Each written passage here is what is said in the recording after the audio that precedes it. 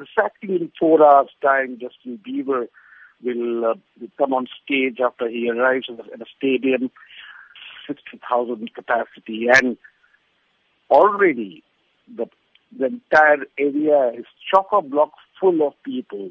The police estimate around 30,000 young people, mostly youngsters, mostly women, have been camping there for the last 7 hours.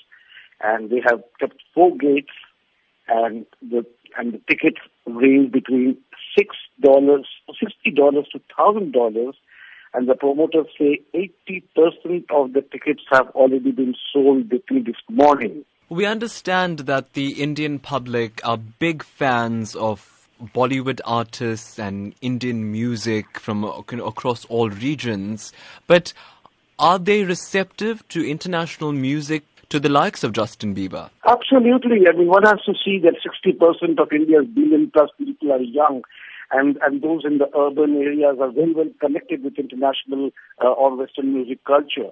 And as we can see right now with Justin Bieber in Mumbai, the place is full with young people, all below the age of 35 years of age.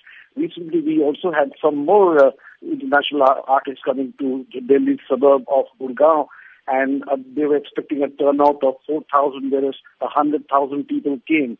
So it's Indian people are very much into the Western culture. And we also understand that the Bollywood hierarchy are queuing and eager to host Justin Bieber. Well, Justin Bieber will be here, I believe, for 5 days, and his travel itinerary includes a visit to the Taj Mahal town of Agra later from time, which will kept a big secret.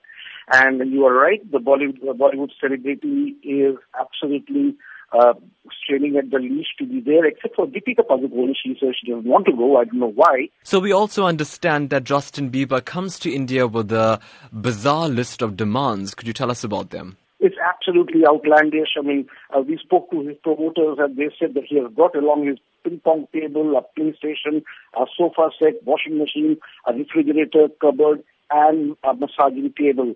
He has booked 2 5-star hotels for his 125-strong entourage, and he wants his room to have a Mughal interiors. He also wants aromatic oils and incense sticks and white curtains.